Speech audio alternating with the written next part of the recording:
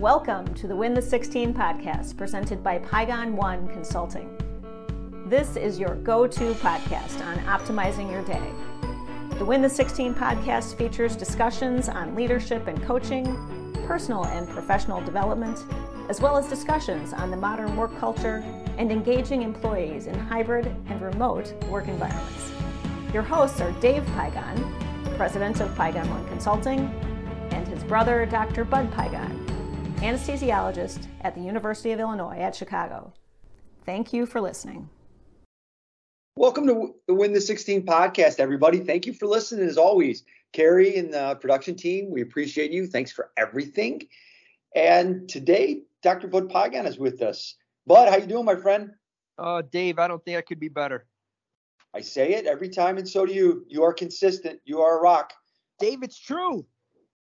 It is true. When do we break the news of what is happening for 2024 in your life? Do we save that, or do we let that cat out of the bag? We save that. That cat comes out of the bag in 2024. Okay. And it's a good cat, too, everybody. It's a good one. So everything's good with Dr. Bud. So let's jump in today. And today's topic, we've had some great guests on lately. Frank Cespedes from Harvard. We've had Tim Wright on, the co-founder of his technology company and Super Bowl champion with the Patriots.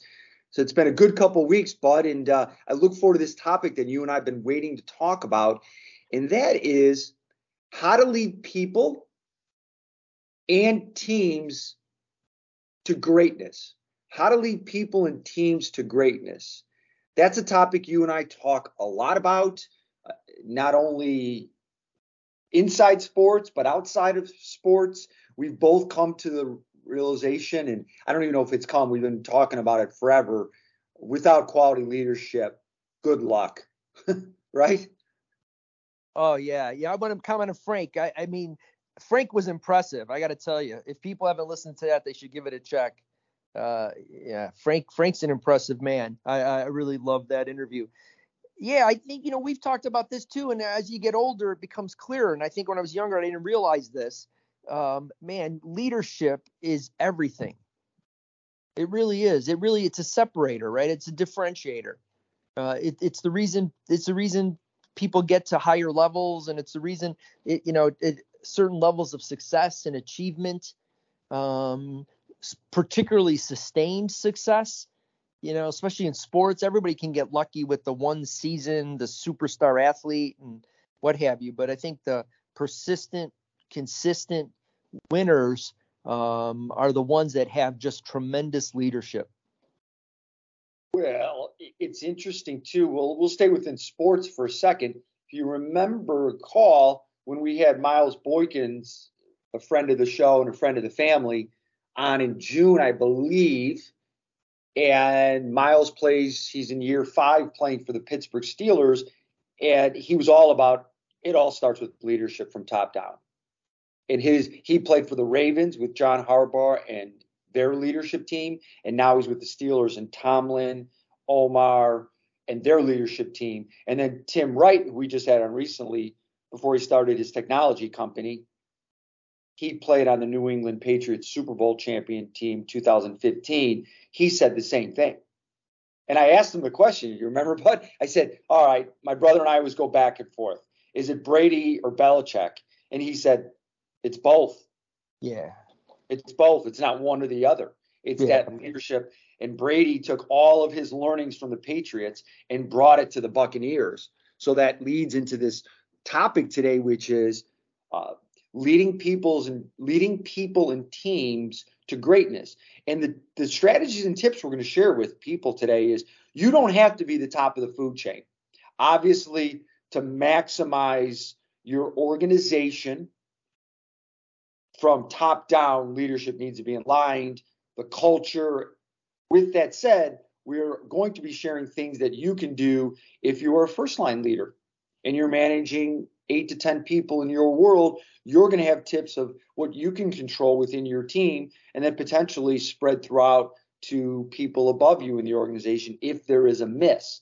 So the things we're going to talk about, They're not just for the CEO, the business owner, and the president. These are for your first, second line leaders, managers, coaches out there coaching teams. So I just want to be crystal clear on that, because we might give some examples of business owners and some famous people, but this is for first line leaders out there in your areas that you're covering and leading. This is the head of it. This is the head nurse in the operating room who has a team of people, right, bud? Absolutely. Yeah, absolutely. Okay. This is for everybody. Everybody leads something, right? Whether you're Yes. the leader, at home with your partner and, kids or whatever it is. So I think these are skills that are applicable through a variety of, life's experiences. And the better you are with these skills, I do think the more content you are, the happier you are, the more successful you are, the less drama and chaos there is in your life. And it also teaches you how to handle better the chaos and drama that's in everybody's lives. Yes. And life is wonderful and amazing, but it's hard. And I always remind clients that, whether it's the one-on-one work we do or when I'm doing team leadership development, is life is great. Let's not lose sight of that when we're going through these tough moments. With that said, it's also really tough and challenging, and it can drain us all of us if we look in the mirror and we're honest. That's why you're so valuable. That is why you're so valuable. That's the whole point. Your leadership is critical in good times and not so good times. I'm going to name people when we think of great leaders. I'm also going to throw people names in there, and you throw some too, bud, if you have any, that people have no idea who they are. And that is, so let's throw out some good leaders that you and I think of. Abraham Lincoln, our first president, is a great leader. Yeah, go ahead. I just finished reading Team of Rivals about Lincoln. He's obviously acknowledged as a great leader, and my ignorance is, oh yeah, he's a great leader, but I think when you read about the things he did and the way he managed difficult situations, brilliant leadership, huge emotional IQ, no ego, was just so unemotional in the best sense of the way, because there were people that went after him, obviously, and how he managed those situations. There were some examples of when Congress and even in his own cabinet, one of his cabinet members ran against him in this sort of stealth candidacy for presidency, and he knew about it and how he managed that brilliantly to undermine his candidacy, but yet keep him close, and allowed him, the cabinet member, to save face because he was valuable in his cabinet, so that he could still use his talents and value to help the government and the country in his presidency, but yet minimized his risk and threat to him to undermine him. It's absolute brilliance how he was able to do all that, because most people, once they heard that, would have just cut him, right? Would have fired him for insubordination and what have you. And Lincoln was like, no, I don't want to do that because of these other things. And it just brilliant, absolutely brilliant. Another one I think of, Sean O'Neill, who was a second level manager for me, was a great leader. And the way he did it, and he led us, and the listening skills and understanding and empathizing, and still getting us to where we need to go and making you feel like, yes, we can do it. Winston Churchill, which I know that's a big one for you. So you got something there. I know that he's on your list. Churchill obviously is big, and again, I'll start with the negative. He was obviously a huge ego and came from a very affluent, well-to-do family, and sort of felt entitled to run the world because he just felt so confident that he could run the world. So that, that's hard to mimic and not something we're advocating. But the way he saw the world, obviously, so clearly, and had the courage to stand up, particularly obviously to Hitler, and say, this is, if you read what Hitler is saying, and he was saying it in the 20s about what his intentions were. It is obvious what he's going to do, and we need to stand up and have the courage to say, no, it ends here. And then all the other things he did to rally the British people around their own nationalism and give them the confidence when it was very, very dark, that they would rise and survive and thrive. And at the end of the day, they would be the ones who came out on top. And so obviously, remarkable leadership skills there. Bud, I'm glad you started off with the negative on Churchill. I believe that's an excellent point for all of us. I know I'm not a perfect leader. No, but I don't know if anybody's perfect. We all have opportunities to get better at leadership. And if Winston Churchill, if Pygon 1 Consulting was around back then, we would have been a good client. He would have been a good client of us because we could have helped him. We all need it as leaders out there, whoever you are and whatever level you're at, right? You need somebody in your life to help and support you. I've only read one book on Churchill. You've read a lot more than I've had, so you know him. But I think of one of the things that jumps out at me, and please correct me if I'm wrong from your perspective, alignment. In organizations throughout, we talk about this all the time with our leaders, is getting alignment with your teams during difficult times, good times, just being aligned. To go where you want to go, you have to be aligned. Think about what he was aligning in that journey that he was courageous in getting people to do and follow. Right. Well, yeah. And people forget, he got voted. He was prime minister and got voted out, right? Because he rubbed enough people the wrong way and was a little bit of a bully. And so he rubbed enough people the wrong way. So in the good times of post World War I, the strengths he offered and provided were valued less because people didn't have that sense that they needed that. And some of it was political payback, for sure, because that's a dirty game. We all know that. But when things got tight and hard again, and Churchill still stuck around and was advocating for certain policies, people realized the value in him, and he was the one they turned to, the leader they turned to essentially, rescue them from what was happening in Europe with Hitler. So, but yeah, obviously not perfect, not flawed, but nonetheless great. And also, we've heard this often. Sometimes our greatest strength can be our greatest weakness. Right. Well, and he could be an example, but he could be an example for Winston Churchill as I reflect and I dig a little bit more and thinking about when I read his book, that jumped out at me as well on that piece of it. Yeah. And, I've talked in the past about my 4 C's of leadership, and 2 of them are caring and courage. And he possessed an infinite amount of courage and cared deeply about the English people. And I think those were 2 things that were 2 of his greatest strengths, and why he was a fabulous leader for them, particularly during the struggles of World War II. Amen. I don't want to give this woman's last name because I didn't get her approval on talking about it, but this woman, Sam, who runs an amazing clinic, massive ophthalmology clinic, healthcare clinic. I think there are up to 9-10 locations.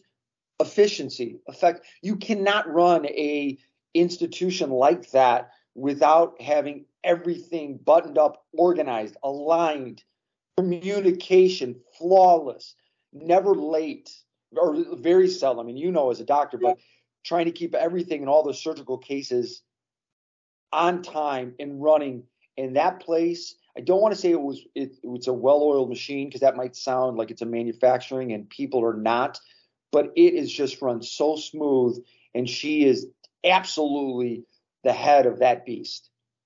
Well, it's those funny. things as a leader. I'm glad you mentioned a health-related field.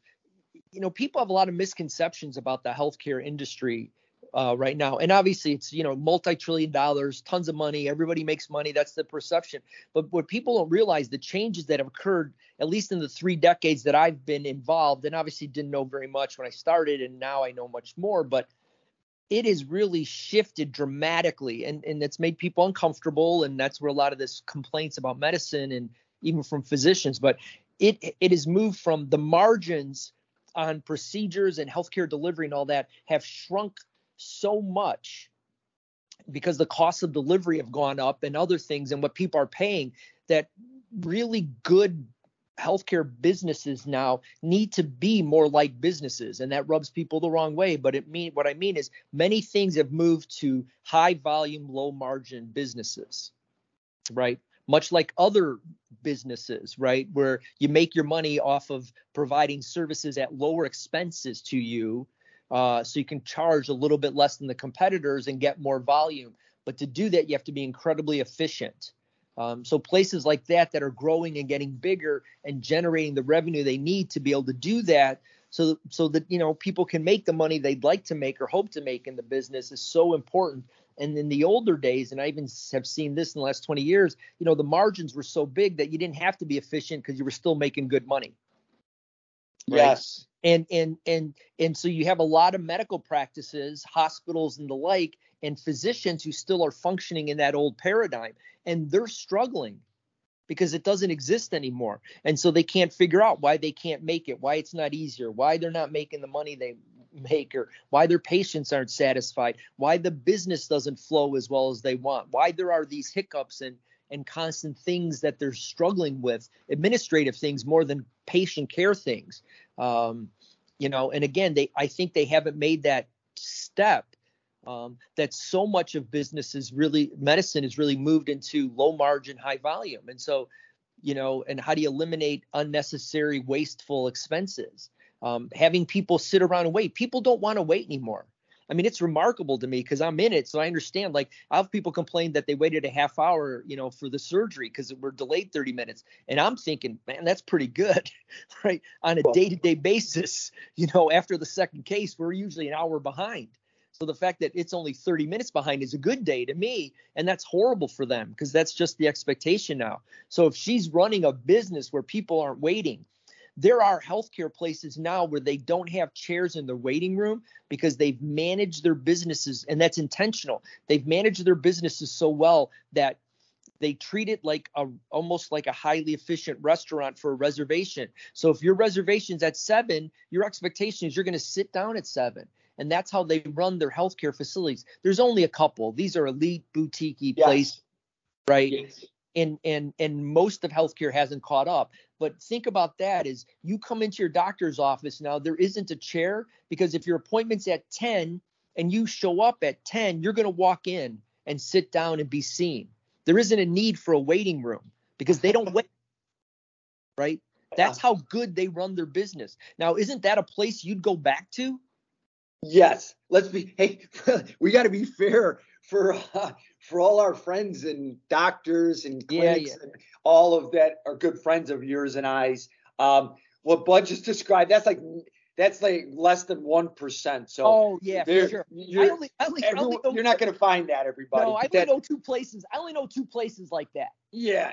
But again, we talk about this, right?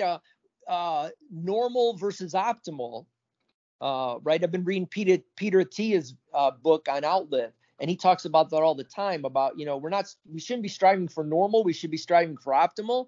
And so when I was doing more management stuff at the hospital, those were the kind of places I talked about because I said, well, we need to do what they do step by step, little by little, so that we can get closer and closer to achieving that.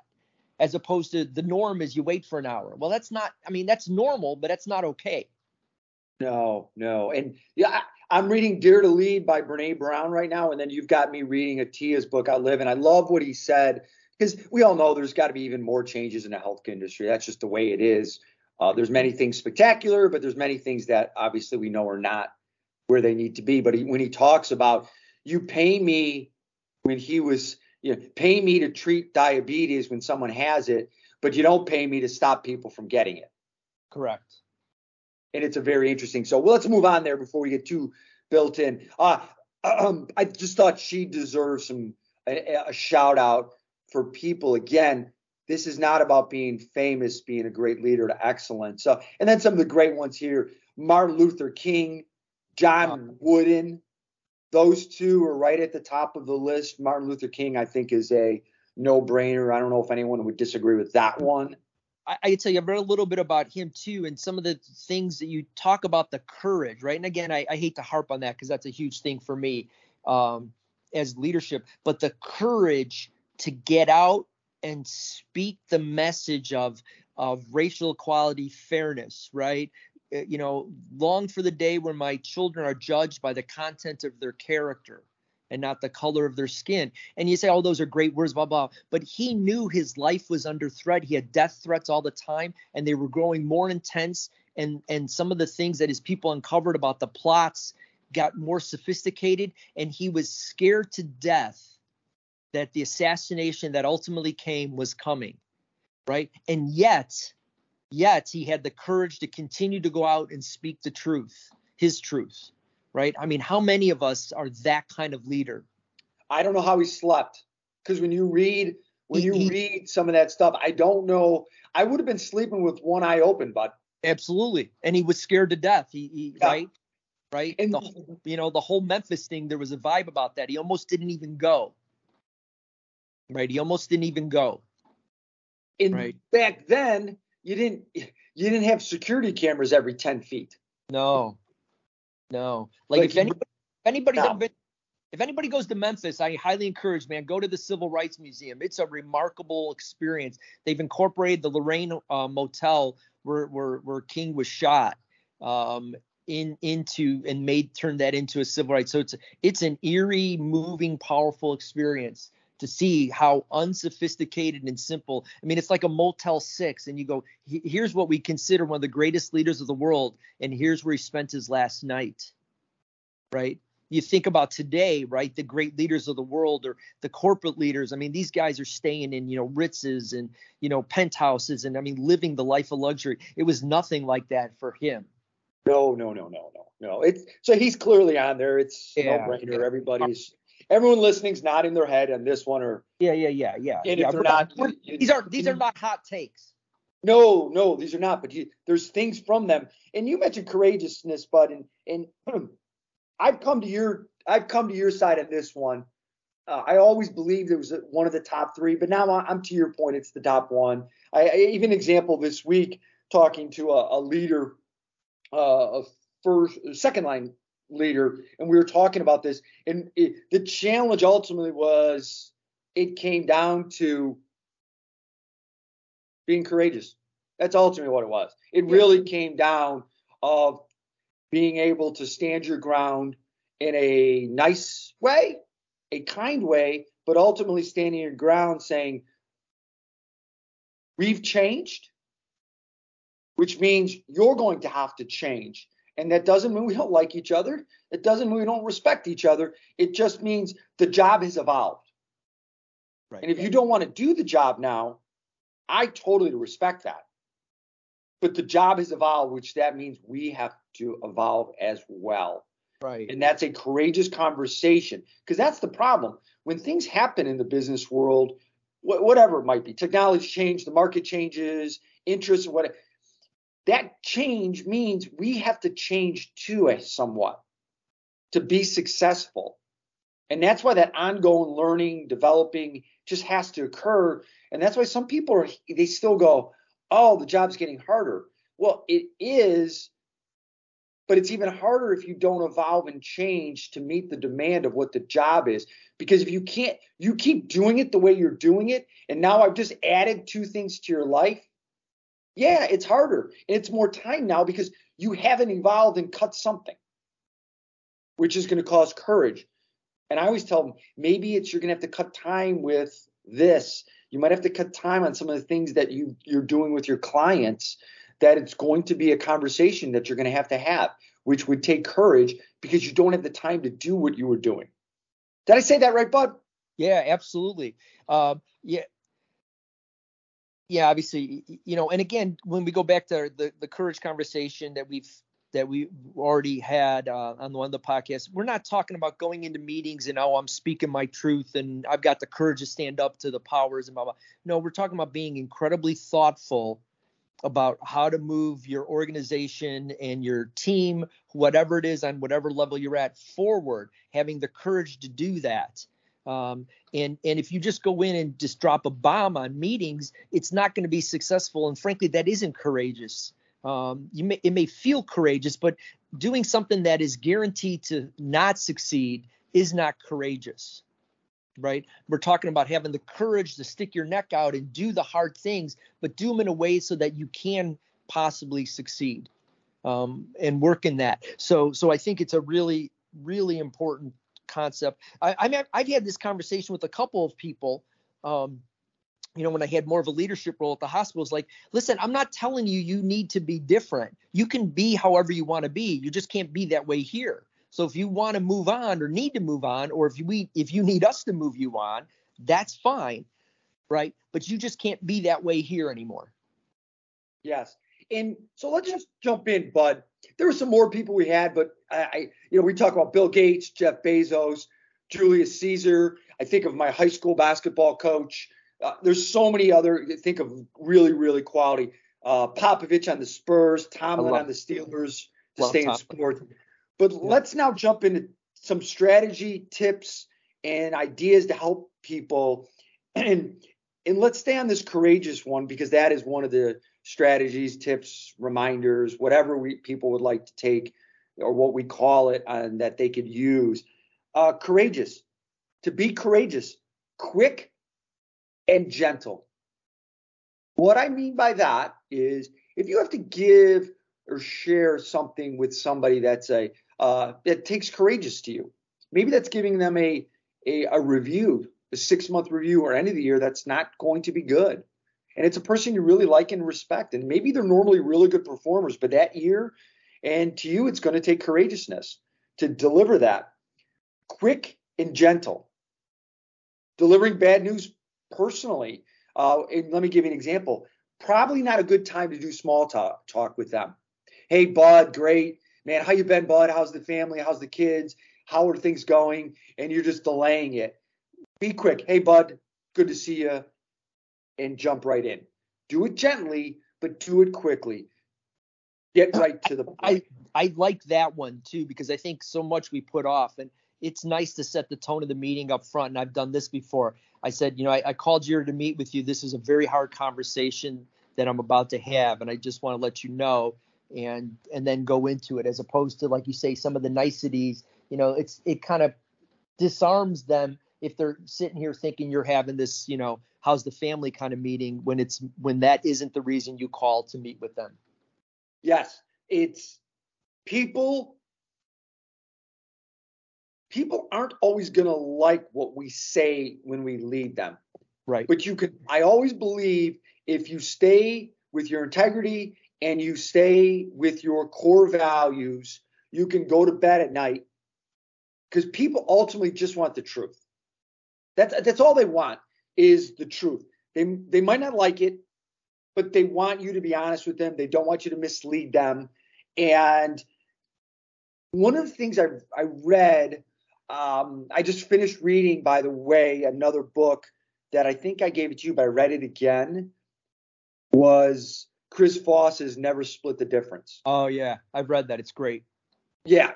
I gave that to you years ago after I took the course.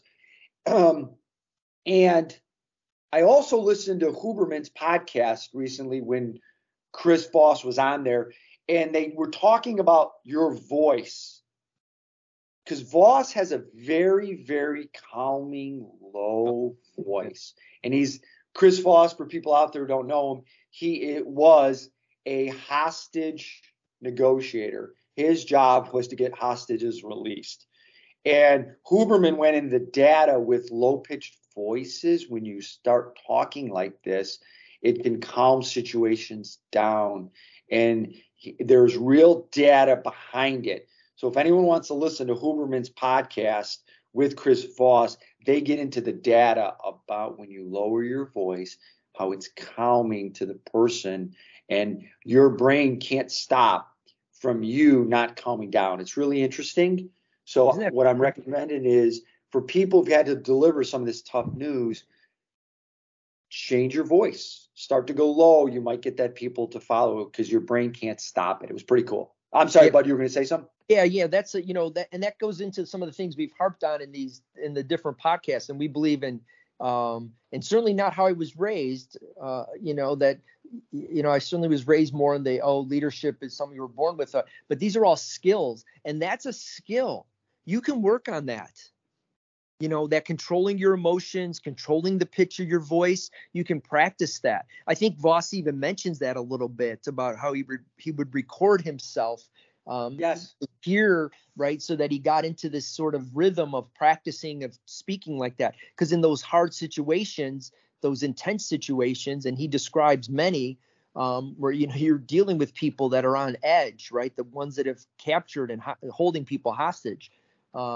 Usually aren't that stable. He also has great points in about how he knew who the decision makers were by how people spoke to him. And he even would call people out like, well, let me talk to the person who's really going to make the decision here, because I know it's not you. Just by the way what the person said and how they were talking to him. I thought that was fascinating. But these are skills. And you got me thinking, Bud, because he also talks about when he would have a good under feeling for if they were, he said, ask somebody a question. And I've implemented this in the last 3 weeks. What he would say to the people that were holding these hostages, he would say to them, what is your vision, or how do you see you relinquishing the hostages? If they turned it back on him with does not give him anything, like, well, we would have him at the river. He knew at that moment there wasn't even a thought that those hostages are coming home.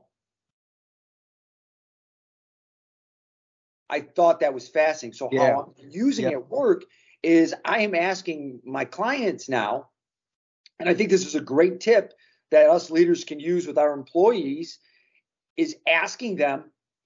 So I'm asking, so how do you see us working together on this? How do you see us moving forward with this leadership development program? Mm-hmm. How do you vision us implementing Win the 16?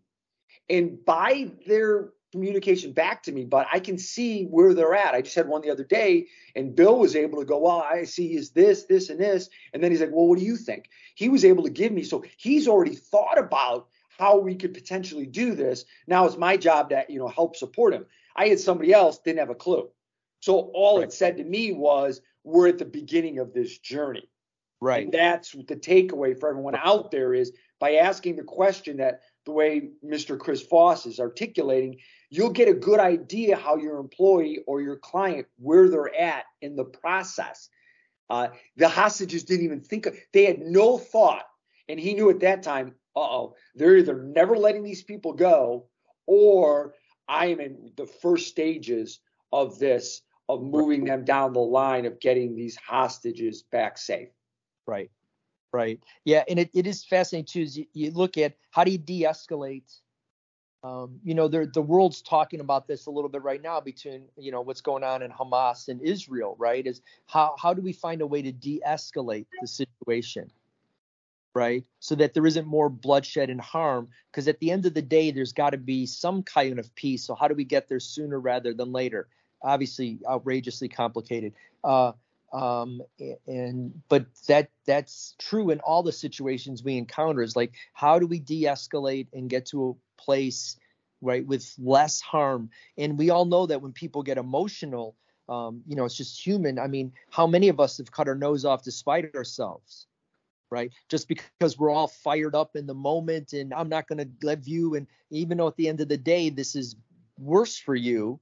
Right. But your emotional is I'd rather harm you, even if it harms myself more, because that's more important to me right now. And how do you get to a point where you're thinking a little bit less emotionally and more rationally and clearly. And, Voss obviously was brilliant at that and gives a lot of good tips on how to do that. Things we can all use in every day to, our day-to-day lives. Now that I think about it, Voss's words were vision creates decision. That was the words. Love it. Vision creates decision. If Right. people start to picture it, they then are on that road down the path. Right. And that's what I've been using with clients now. I started a couple weeks ago, and it's been very helpful to see where they're at in the process of working with me. And I'm obviously not a hostage negotiator. Okay, let's move on. Okay. Well, I can tell you too, you hit on a couple really important things that come back, right? And again, my 4 C's of leadership, right? Courage, and then how important communication is. You mentioned that. You can't communicate enough. If people know what you're thinking, it makes it easier for them to follow along. Caring and compassion, right? If they know you care about them and you act with compassion in situations, it is much easier to lead people. Because again, it's not even as much as leading as is getting those people to follow you. And people will follow caring, compassionate, courageous, communicative leaders. Well, great job. We think alike sometimes, my friend. You just hit 2 and 3, and caring is the next one. People will not follow a leader if they don't believe they would care. That has got to be the first one. And I want to make sure caring is different. It's not necessarily liking somebody. If you know somebody cares about your career and your profession, that's different than like. There's Absolutely. some little subtleties to that. This person cares about me, which I would find if someone really truly cares about my career, I probably would like them. Right. Because not everybody does. But that's not the goal. The goal is, as a leader, is to show you care. And sometimes caring is telling you the tough truth that hurts, which in turn, some people might not want to hear it.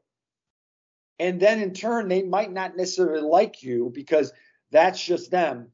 But you are demonstrating that you care by being honest and upfront. And that's what I mean by that. Because people might be listening and say, Dave, wait a minute. If you care about me, I'm going to like you, of course. You would think that. And for me, yes. But sometimes by caring, we're delivering some tough stuff. I'll give you an example. Telling somebody this job is not for you. Right. You're amazing. You're great at this, this, and this. The job, what it takes, is none of that.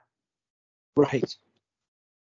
And you're amazing. I think about our friend John Ross. He tells a story about the high school kid who, as a freshman in high school, wants to play basketball. Unfortunately, just not very good. And do you keep him as the 15th, 16th, 18th, 19th, 20 kid, not tall, not talented? That whole, hey, everybody makes the team kind of mindset. Let's include everybody. Well, he got cut. He turned out to be a all-state runner. Amazing. They did him correct. And the parents will tell you that. Yep. And the parents will tell you that. And it goes back to me. We all have gifts. It just might not be in this. You might not be great at math. Now, you do have to do it enough to pass your classes. You do have enough to learn math because it's a skill you're going to use the rest of your life. But you might not be a mathematician. And that's fine.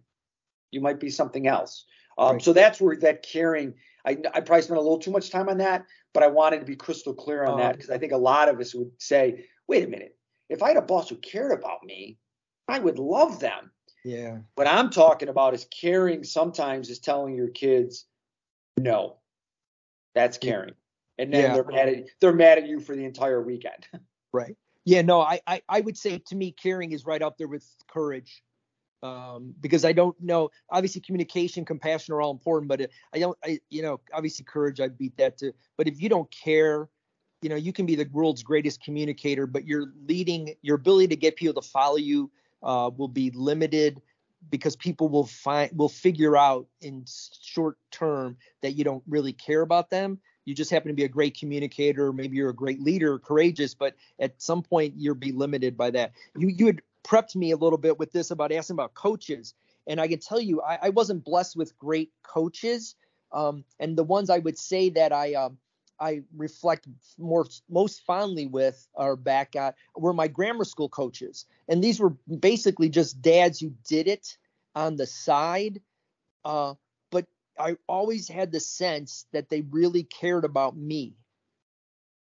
Right. Oh, you mean, okay, bud. Oh, you mean because back in the day, these guys worked, and a lot of them in a blue collar job, busting their hump all day, bagging a lunch, and then their reward is to come coach you and I football at night until 7 o'clock, or basketball, and then travel us on the weekends.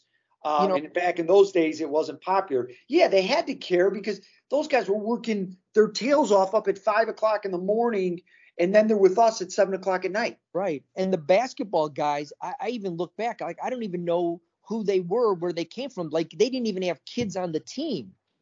These were just two guys who were, again, they cared. And I remember how they would take us around to games and then take us out to eat after.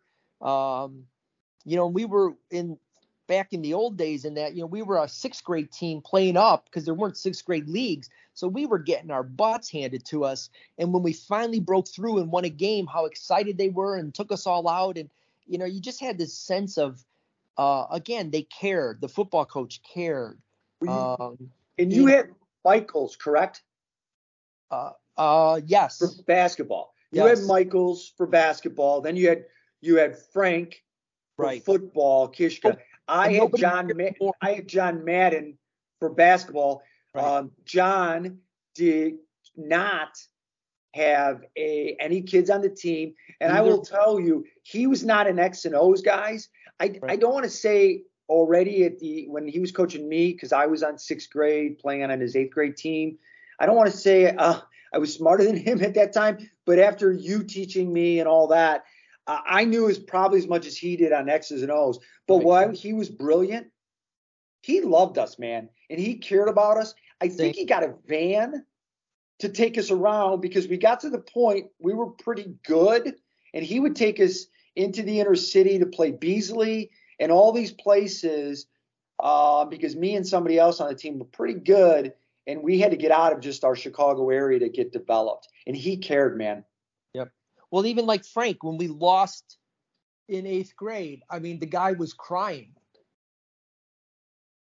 And he didn't have any kids on the team. And then obviously I went to high school, at Carmel because of him, and just that sense of caring deeply about you as a person, right? Yep. And so I still think fondly of him and the other coaches I played for. I don't hold any animus toward them, but I don't hold them in high esteem either, right? I'm grateful for the opportunity to play, and I loved it, obviously, but I don't. And then in my freshman football coach, I would say that about Sesniak.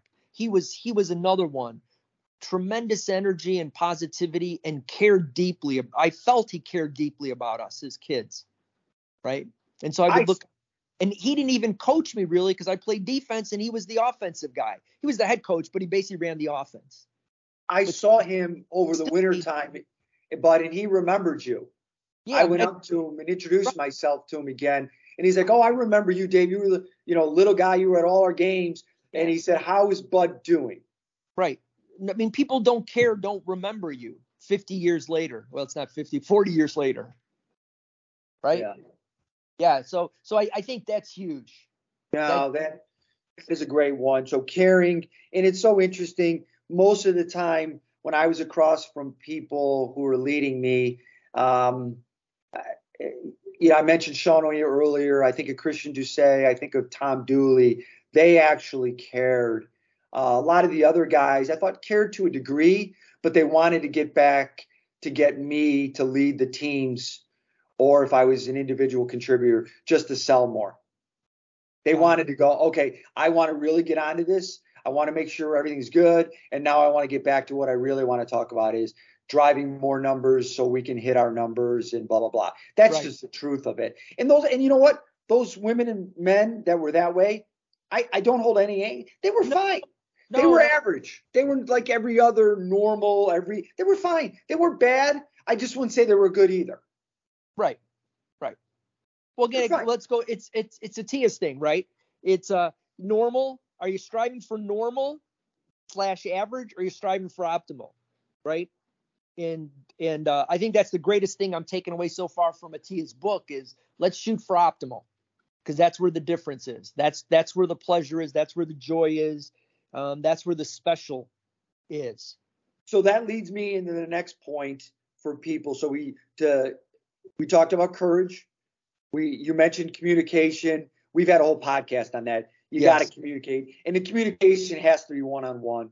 It has to be the end of the week group calls are great. They're fine, but those are usually, in my opinion, I tell people, those are to share information.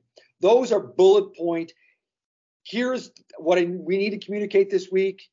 The real work gets done one-on-one when you can unpeel the onion with somebody and really get that communication. We talked about caring at length, which is if you don't get that taken care of, you're never going to get optimal and maximize the opportunity with your person, which leads into the next one, trust.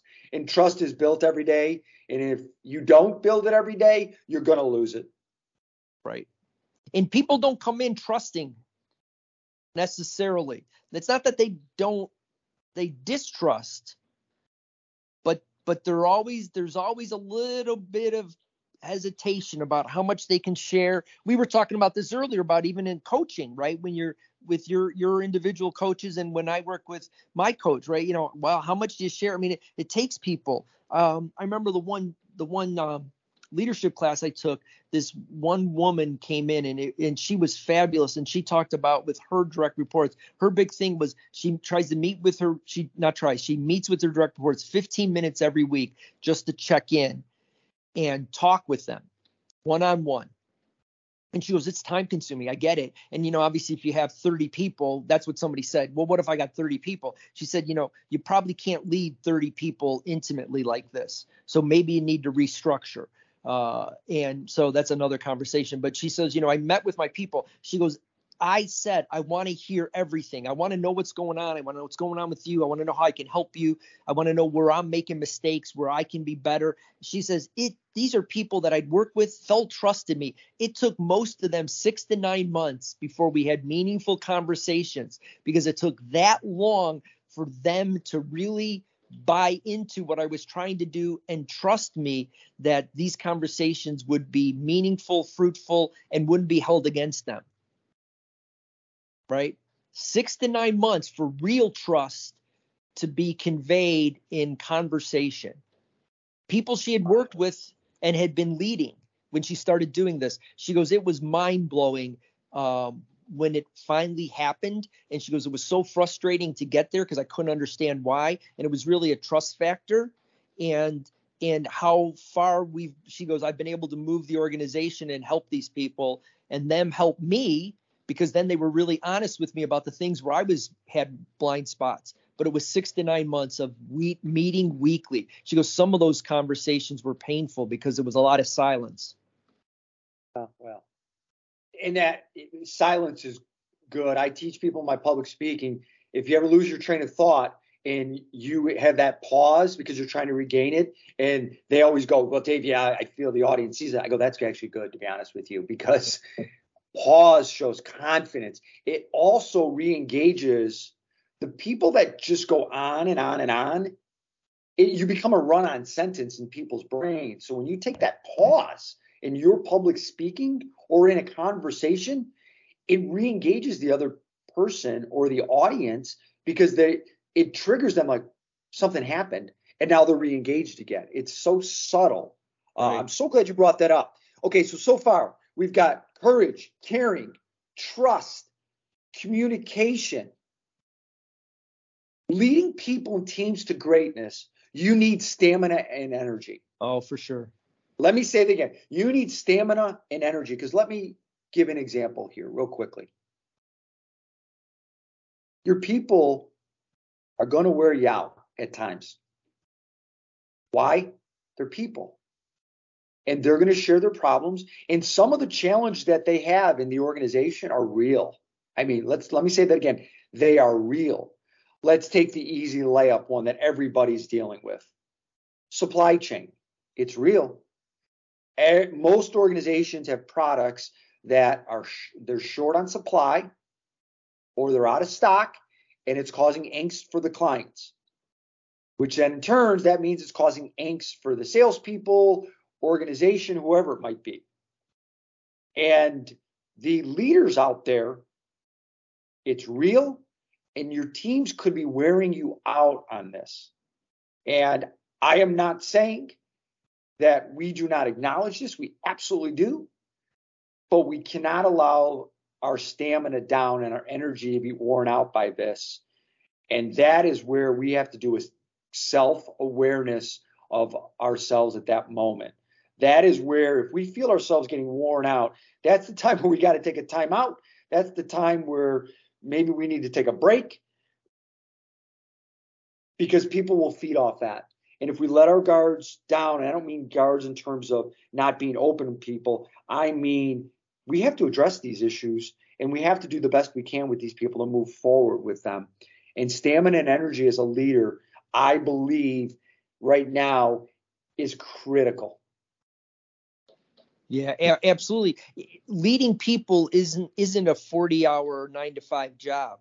And again, I don't mean that your job needs to be your whole life, and I'm not saying that at all, but people need you when they need you.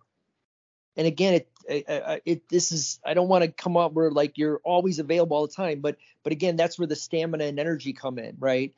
People need you when they need you, right? And so you have to find some way to have energy and stamina to be able to address that and be ready for it and handle it more often than not. So I completely agree with you. Which leads into the next tip. This is not just for leaders. This is for anyone listening out there. React versus respond. React versus respond. Most people react. React is quick. You say something, bud, and I react. Respond is more conscious. It's more thoughtful. Responding could be, I need to think about that. Responding could be asking a question, bud, tell me more. Responding could be, could we park that? I need to think about that and come back tomorrow. Reacting usually is very quick and boom, we just respond. We react very quickly to that. An example might be, I'll throw this one out at you, and that could be with a client potentially who says, let's go in the finance world, but my portfolio, I'm down 20%. And if I was your wealth advisor on the other side, react might be something like this. Well, the market on average is down 30%. That's not necessarily what that woman or man on the other end wants to hear. Not at all. Okay, but that would be an example. You should be grateful you're not down 30. Correct, and that's how it comes across. And now I understand what our good friend Ari, now he's an amazing finance guy at Merrill. He wouldn't say that. He's probably laughing now when he's listening to this. But somebody might say that because why? The client might come across a little bit aggressive. That might be a huge client to them. They don't want to lose them. Right. And their reaction was just quickly not as well thought out if they look back retrospectively. We've all done it. A response might be something like this with that person who said they're down 20%. It might look something like this, Bud, I understand where you're coming from with that. Tell me what you're thinking. Well, what I'm thinking is we're down 20%. Yeah. Has anything changed in our strategic plan with you short term and long term? Start changing my voice, going low. getting you to say, well, no, but it's upsetting that we're down 20%. I understand. I just want to see, do you need cash right now? Is there something imminent in your managing of your finances right now? Well, no. Okay. And see where we're trying to get them to talk, Bud, and open up. Like, where is this coming from that you're talking about the market being down? Right. You're getting them. It's something saying, hey, let me do some homework for you. Can I call you back in 15 minutes? Can I call you back in an hour and dive into this and let me get some facts in front of me for you? Maybe that's a way to respond, to maybe calm the situation down. Did I say that right? Yeah, I think, the other thing too is I'm sitting here thinking if like you mentioned, it's a big client. So if this is a whale for you, right, and you're as a leader are feeling threatened by their tone and the way they're, it's aggressive and attacking, and you're reading into it as like, well, he's or she's down 20%. So, they're going to pull their money and that's going to hurt me. And so if you're insecure, if it plays into some of your insecurities about this client, or you feel threatened by them because they're very aggressive and attacking, you may be more likely to react. And so I think that whole react versus respond is it's subtle and nuanced, but it's a great way to think and frame it. Yes, the way I usually just explain it to people is react is fast and quick. Yeah. That's it. If you're playing basketball or sport, you need to react. You don't have time. You need to know that playbook and know the defense, all that. Brilliant. In the business world, in medicine, more often than not, we have time to respond. Right. And to be taking a step back. Usually, not all for all my doctors out there, if you're in the middle of a surgical procedure, maybe at that moment or in the ER room, I get it. No. Generally speaking, we have opportunities to balance when we have to respond. And most of the time, we don't have to react. We can respond with well thought out, conscious behavior. Go ahead, Bud. But I think, that's the important part is the well thought out, and that they're even in most situations, even in medicine, a cardiac arrest, an unusual situation, an acute MI, whatever. You would say, oh, that's a reaction. But really, if we're doing it right and doing medicine right, it's a response because we should be well trained and well practiced in managing those situations. So instead of reacting to them, we're just responding to them because we've been prepared for them. And I would argue it's similar in sports, and again, Sure. Obviously not exact analogies, but the people who watch a ton of film and practice, right, and go through and are well coached and talk about these are situations you're likely to face, and here's what a team likes to do against you, and when this happens, here's how you should think about it and respond. And so, you've got to react in the moment, but really for the best leaders and the best physicians and the best players, it's more responding because they've gone through these things in their minds and they've practiced them. It's in medicine and like flight, simulation training. You think of Sully and the plane that he landed. In the Hudson?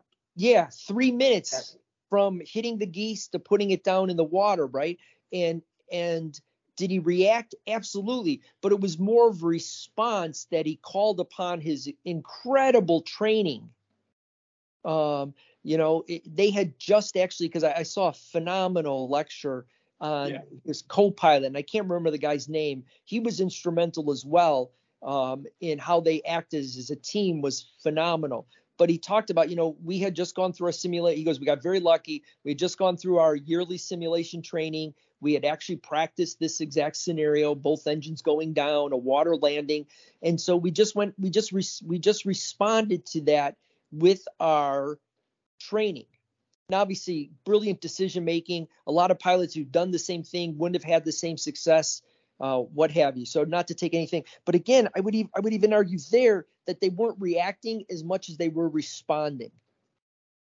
Yes, it's subtle, and for everybody, if anyone wants to For any of my critical thinkers out there who want to nitpick the react versus respond, totally great. I get it. All we're saying is sometimes in communication with people and as leaders and as individuals and with our wives, our husbands, kids, reacting can be really fast and not as well thought out as responding of maybe asking a probing question or two or three and slowing down that conversation potentially. That's all we're saying.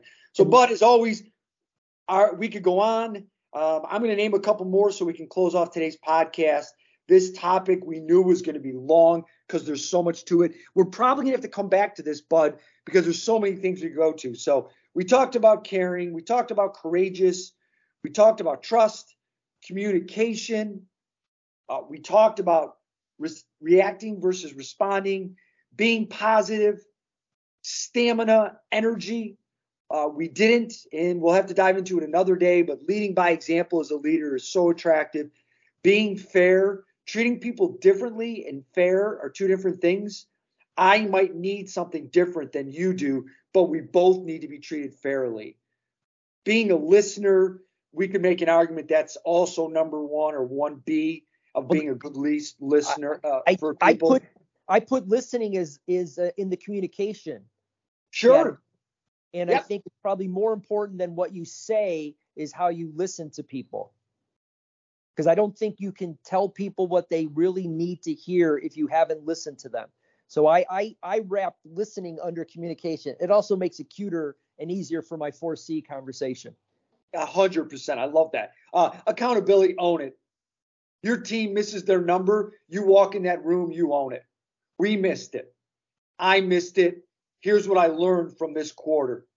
I learned here's what I need to do. Instead of what happens a lot of times is we pick the two people that missed their number. Now we're going to get to that granular, that micro piece of analysis of the business. But at first, walking into the room as the leader, kind of that whole Jocko, our Navy SEAL friend that you and I always talk about, own it. I'm responsible for this number. The team of 8 people that I oversee, as a group, we didn't hit it, but ultimately that was my number, and we missed it. And own it. It's attractive. It comes across as owning the situation and then sharing what you learned, and then you dig into your whys instead of being defensive and as well pointing fingers right out of the gate. That's not really attractive. That's not being a great leader in a room. Last thing, growth mindset. As a leader, if you're leading by example and you are a true learner and demonstrating that, you're more likely to get a team that is going to follow that because you're always going to ask them to learn and change and evolve. So, Bud, amazing again. Great job. We went way too long as we always do, but I thought this was a great topic. We're going to have to go back to because there's things we didn't cover today. Before we sign off, anything you want to share? We didn't talk about the importance of creating an environment where failure is okay. Yes, because sure. we always, the old adage is really true that we always learn more from our failures than we do from our successes. And there's, infinite number of examples of where incredibly successful people got to their successful product, technology, whatever, by a series of failures. And how they didn't use the failure as something that prevented them from moving forward, but actually as a stepping stone to learning and getting even better. That's a really hard thing to do because you can't come in and say, hey, we're all about failing, right? But yet you also have to give people the freedom, the trust, the comfort level to be able to take some risks and to fail, knowing that that's not the end of their job or position and that it's a place for us to take it's a learning tool for us to move forward. Right. And obviously there's a lot of subtlety involved in that. We're going to have a whole podcast dedicated that failure piece, because there's two. There's the asking the people we're leading to be comfortable with it. But then I always challenge my leaders out there. Hey, when they come to you and say, hey, what I did was well thought, it was strategic. I ran it by my accountability partner, my coach. I ran it by you. It didn't work. But here's what we learned. You, as the leader, cannot say, why did it fail? Okay, you need to be much more, hey, I appreciate you doing that. Tell me more. What did we learn? What was the experience like? What are we going to do? If you don't support it, they will never, ever, ever under your watch do that again. So that's a whole nother topic. Totally. Bud, great job as always. Phenomenal. Everyone listening today, we sure hope you walked away with some tips, some strategies, ideas. A lot of it are reminders on what we all can do to lead people. And that could be our families. That could be at work. That could be anywhere where we have influence of people. I hope it helps. As always, if you want to reach out to Bud or I, please reach out to Pygon1, PYGONONE.com. If you'd like to have a conversation with Pygon1 Consulting on any topics, could be leadership development, it could be Win the 16 and efficiency effectiveness, please reach out to Pygon1.com. We'd love to hear from you. Thank you for listening, everybody. And until our next podcast, Win the 16. Thank you for listening to the Win the 16 podcast presented by Pygon 1. Please follow us on Spotify or Apple Podcast. Episodes will be released every other Wednesday at 7 a.m. Central Time. Thank you, and go win the 16.